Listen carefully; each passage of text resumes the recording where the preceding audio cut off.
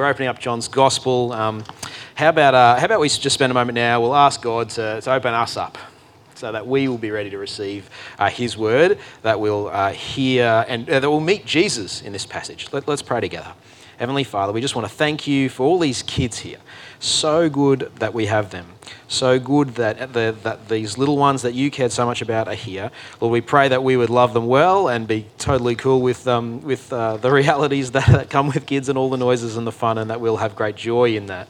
And Lord, we just pray that as we hear your word, all of us, that we might meet you, that we might know what you're really like, and that we might come to be able to trust you more than when we walked in the door, that we might know that we've really met God tonight. We ask it in Jesus' name. Amen. Now, we are in this Gospel of John. It's if you think of John as a movie, the first bit is a bit like Lord of the Rings, we said, where the voiceover sort of sets the scene, tells us what's happened in the past, but also what's about to happen. That's that previously on Law and Order. Can't do the sound.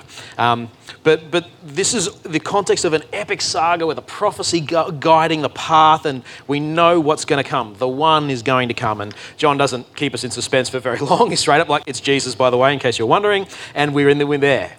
Now, last week, the action part of the story began. John the Baptist fulfilled the same role for the people in his day as what that prologue does for us. He heralds us, gets us ready to know that Jesus is coming, and that someone is going to come who's going to take our sins away. And then when Jesus does rock up, this Holy Spirit descends on him and remains on him. And John's like, this is the guy. And now the guy's here. Jesus is starting his ministry. Things are happening. And so John sees Jesus again, and the action starts because he says, again, this is the one we've been hoping for. The camera moves from John the Baptist over to Jesus. But the camera is actually coming from the eyes of the disciples. Some of the disciples who used to be following John, but now they're kind of caught in between. I used to follow this John guy, but John says follow the Jesus guy, but then that means I've got to leave my previous teacher. What do I do? And they're awkwardly in that spot. And that's where we are. I want you to imagine you're a disciple, a guy who thought, man, this John guy really gets God. I feel like this guy's actually the pathway to God. And then he says, now I need you to go follow someone else. Because that's where we are. So we've got a couple of John's disciples, and they take John's word, they follow its logical application, they leave him and start following Jesus.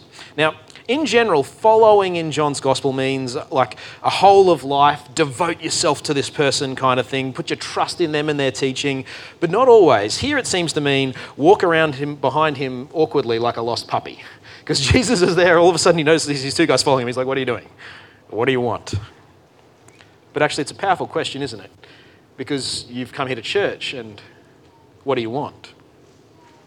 It's a deep question as well. Now, in their response, they indicate that they want to move from the awkwardly walking around behind Jesus thing to follow him in the truest sense, because they actually say, where are you staying? Because wherever you're staying, that's where we want to be too. And so they come along and they actually stay with Jesus. Rabbi, we want to know where you're staying. We want to be with you.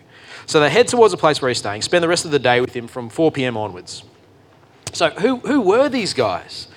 Well, we get info on one and not on the other.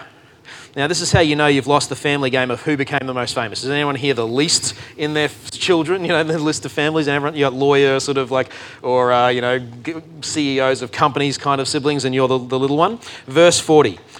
Andrew, Simon Peter's brother, was one of the two.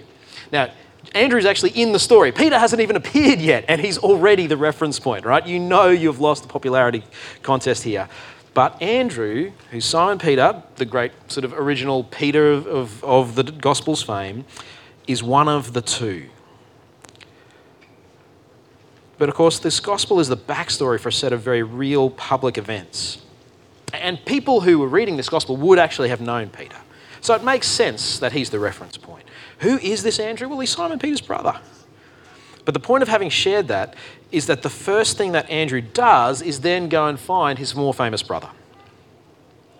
Now, there's some translation difficulties that mean we're not sure when it happened. Like, it's hard to tell if it's the same day or the next day, but it's obvious that it's as soon as he could do it. He goes, gets Simon, says, right, we found the one. We have found the Messiah. And he brings him to Jesus. Now, as he does, we get a slightly curious incident. Did anyone else, as you were here listening to the reading, think some of those interactions are kind of awkward? Just slightly weird, things you wouldn't kind of expect. Like someone says something and you're like, well, that wasn't the response I expected. Then someone responds to that and you're like, well, that doesn't make sense either. There's a few of those. And I think some of them are actually meant to be awkward. You see, when Andrew brings his brother Simon to Jesus, Jesus looks at him and says, you are Simon, son of John. How does he know that? We're not told. You will be called Cephas, which then translated from the Aramaic, which is what Jesus would have been speaking, is Peter. Why is this interesting? Well, lots of reasons. One of them is that Peter is anything but a rock. What do you know about Peter? Denies Jesus 3 times, yeah, that's his most famous moment. Jesus tells him, get behind me, Satan, when he tries to stop Jesus from dying on the cross for people's sins. Like there's a few moments where he kind of doesn't get it right. More than one. There's a lot more than that. This is the guy who his first instinct when he doesn't have any idea what to say is to say something. Okay? I relate to this man. And yet, as we'll find out in chapter 2, Jesus knew what was in a man. And so it seems that here Jesus looks past Peter's very un-rock-like behaviour and sees the man he will one day become. There's a mismatch between the name Jesus gives and his character. Now that's actually important as the story goes on because there's more of that. All right. Now, have you noticed there's a few time markers in this as we've gone on through? It actually almost reads a bit like a diary. This happened, and then the next day this happened, and then it was 4 p.m, but then the next day this happened, and then the next... It's interesting. Even though John is the most stylized of the Gospels, you know, it uses words like life and truth and light and the way and darkness and the word, these big concepts, and everything in the action is wrapped around the big concepts. It's actually the most chronologically literal Gospel that we have.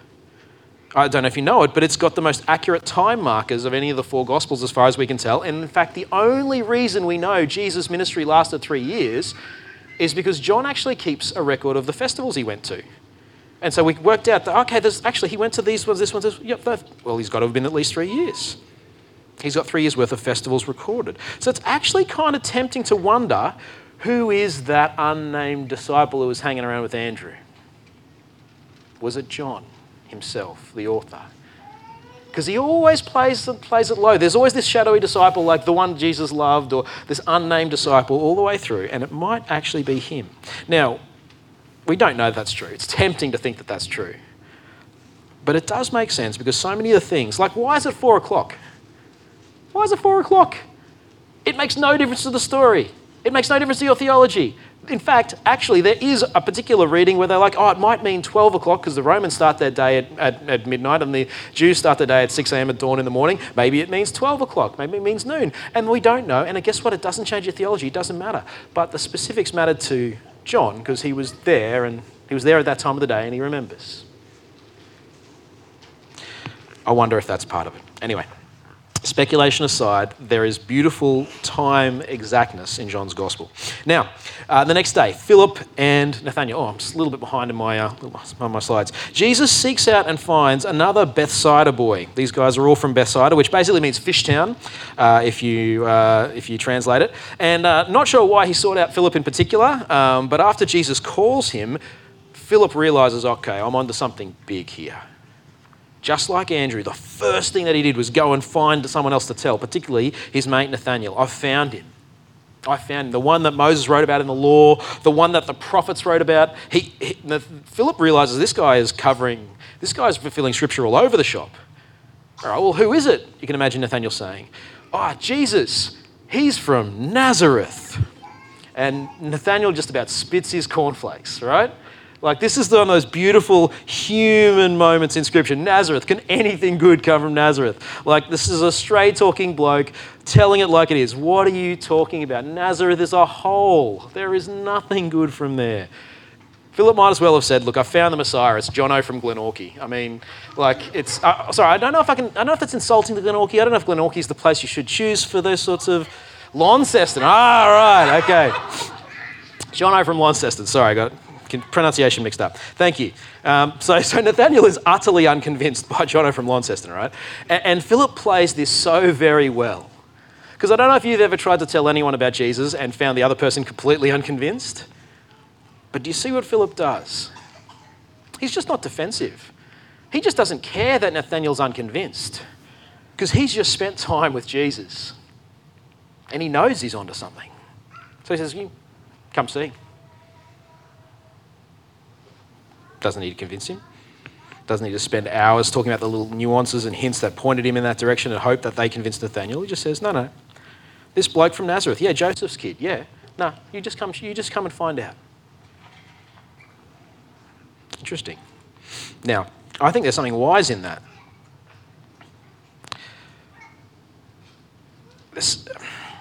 He's just unconcerned that Nathaniel is unconvinced. And it's interesting because Nathaniel's counter-argument is actually convincing. Nothing good comes from, nothing good comes from Nazareth. Because the Pharisees use that same thing again in John chapter 7. Look in the Old Testament, you'll see no prophet comes from Nazareth. But Philip's faith is simply in Jesus. All he does is try and get the two of them together. Now look, I wonder if we should do more of that.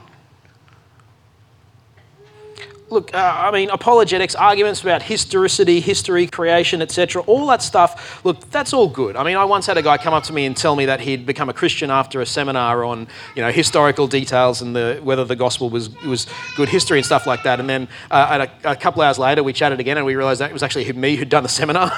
It was really weird, weird chance. So look, I'm all for helping people to see that Jesus is real and to see who Jesus really is with all the tools we've got available. But I think that's all this guy does. I think that's all that happened when I gave the seminar, is that he realised, okay, Jesus is real and I've got to face and do business with the real Jesus. And when he did, that's what changed him. I wonder if we can just do a little bit more come and see. All right. Now, so far this passage has been cruising along slowly, just talking about pretty mundane things. I'm a long way behind. But now we get into hyperspeed, all right? This is like a light speed. Just the spaceship cruiser has been going along and then all of a sudden, wow, that really worked. Didn't even mean that to happen. It's fantastic. Because it started with Philip's statement to Nathaniel, Jesus is fulfilling everything. And now it gets deeper and deeper. Now, look, to get this, we're going to need a little bit of background info. A little bit of background. Previously in the Bible, God made the world, but humans didn't trust God, so he lost that blessing and presence with God. And then God's great rescue plan for the world was to choose one particular group of people, a family. He chose a bloke named Abraham, and he said, it's going to be your family. I'm going to rescue the world through you guys. Now, he had a son, Isaac, and he had a son, Jacob.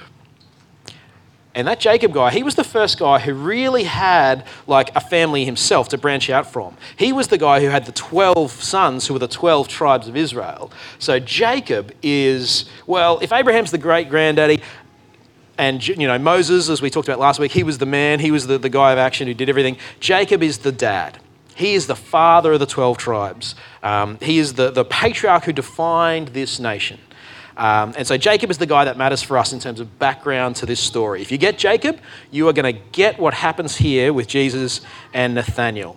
Now I'm going to give you 4 things about Jacob, all right? Jacob's name, Jacob's lifestyle, his ladder, and his new name. Name, lifestyle, ladder, new name. Now Jacob's name means he grasps the heel, literally, which is apparently what he was doing when he came out of the womb, grasping his brother's heel. He was a twin, right? And it literally means he pulls the leg. It means he was a liar. It means he was a deceiver. Like if you named your son Jacob thinking that it was a fine, upstanding biblical name, I'm really sorry for you. You picked an interesting one, right? Thank you, Jacob. Now the second thing to know is that Jacob's lifestyle lived up to his name. One day his brother comes home from work and he is starving. And Jacob says, yeah, I can work with this. Hey, I got the stew for you. It's yummy stew, good stew. Can you sell me your birthright? I want to have all the rights as the older son. And his brother goes for this. It's a good scam. And so he gets the birthright. That's not all. Jacob's dad is blind as he gets older. So then later on, Jacob pretends to be his older brother Esau with his dad, tricks his dad into giving him Esau's blessing, the blessing of the firstborn. And when Esau gets home, I think I even got it here. What does he say? Esau says, isn't he rightly named Jacob? That liar. This is the second time he's taken advantage of me. He took my birthright and now he's taken my blessing. Not a cool dude. All right, so that's Jacob's character. Next thing. The crazy thing is Jacob's moral shortcomings, despite them, God actually blesses him. But how he does it's quite cool. Now, Annika, you're going to do a little extra bit of Bible work for us. So Annika's going to come and give us a little bit more background. Thank you so much. He does this, though, in a really crazy way. Despite this guy being, like the Bible presents him as good for nothing, where he gets this blessing from God. Come on up. Oh, that's a really good idea. Is there a microphone that was used before that we could grab a hold of? Oh, Brad's the man. Good on you.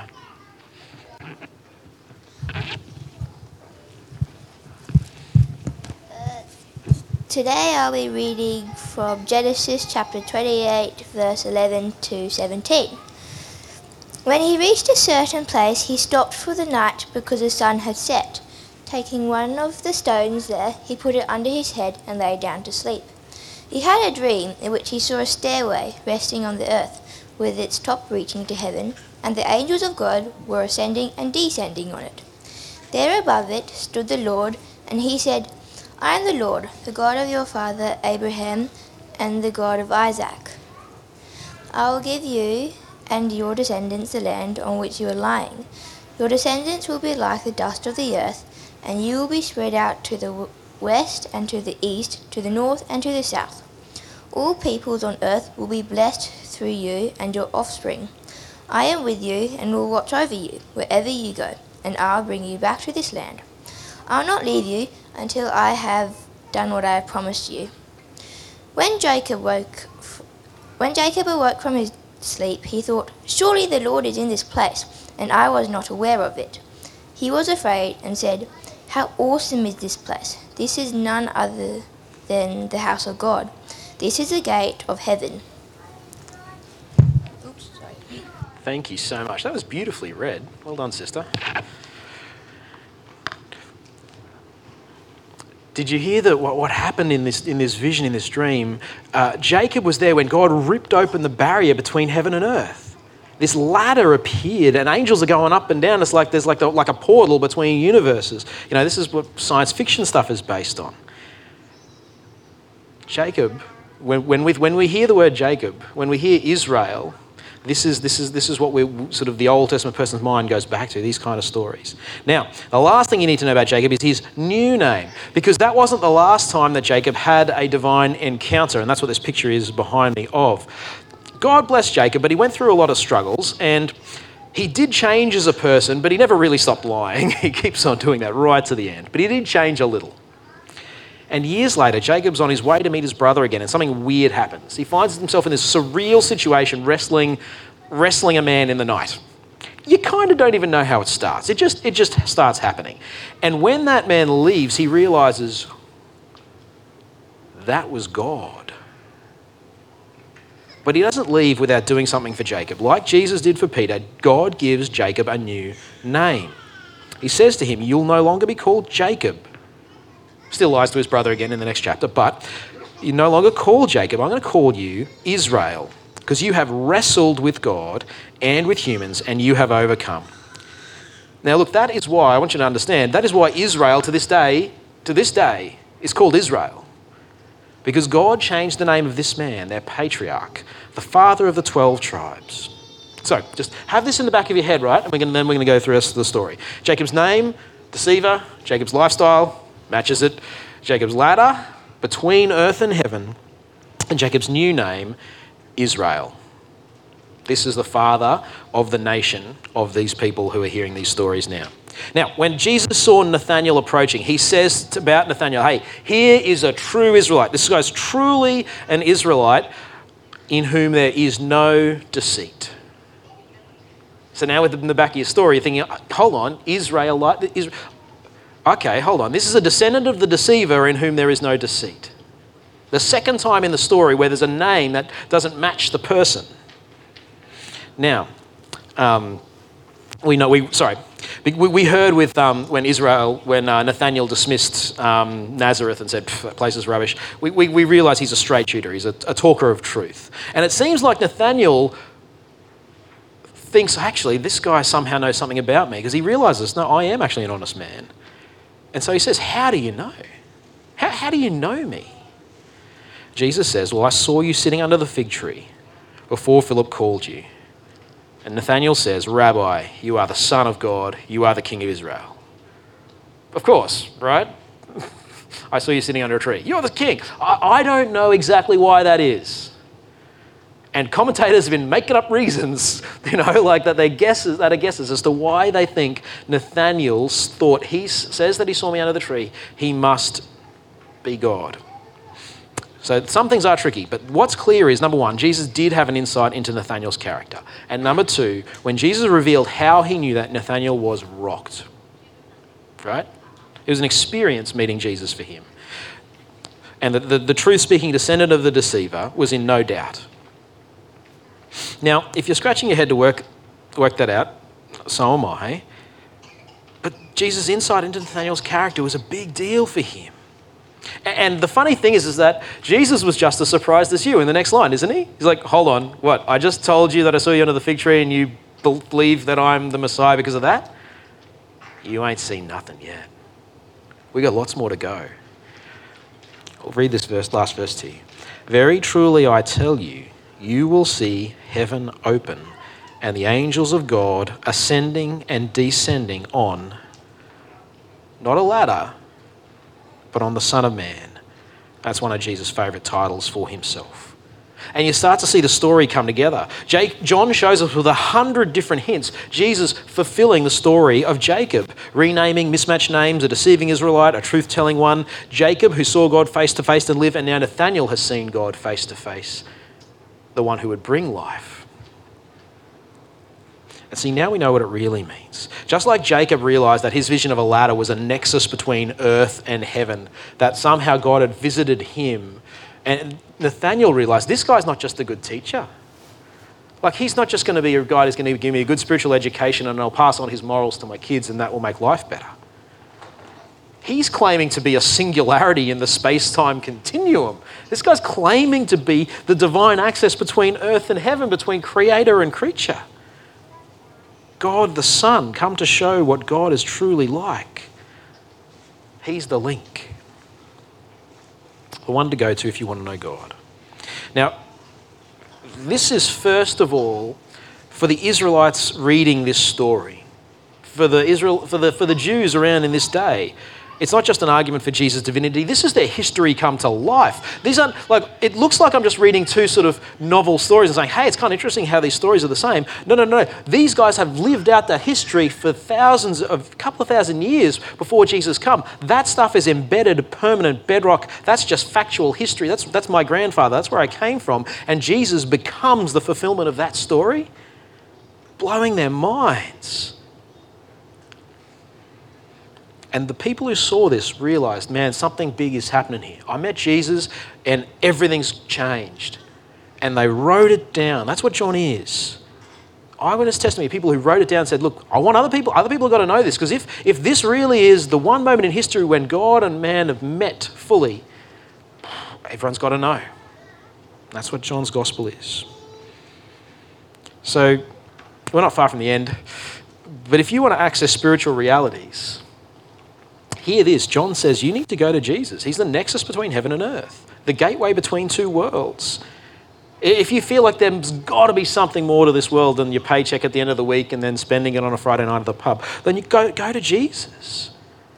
If you think there's got to be more than atoms, go to Jesus. If you want something that's ancient and authentic and with roots from the very origins of this world, you've got to go to Jesus. He's the guy. If you're exploring spirituality, meet Jesus. Now, if Nathanael's right about that, it also means that the other thing that he said is right. It's not just that he is the ladder that brings heaven and earth together. It's also that he's the King of Israel. He's a king. You see, I think it's really easy for me as a preacher to try and sort of say, hey, here's all the great things that you would get if you just go to Jesus. Forgiveness of sins, his love for you is deep, connection with God, how good would it be? But I've got to encourage you guys who are Christians, remember that we don't just follow Jesus because of the benefits. It's because it's right to. It's because he's your boss. It's because he's your king.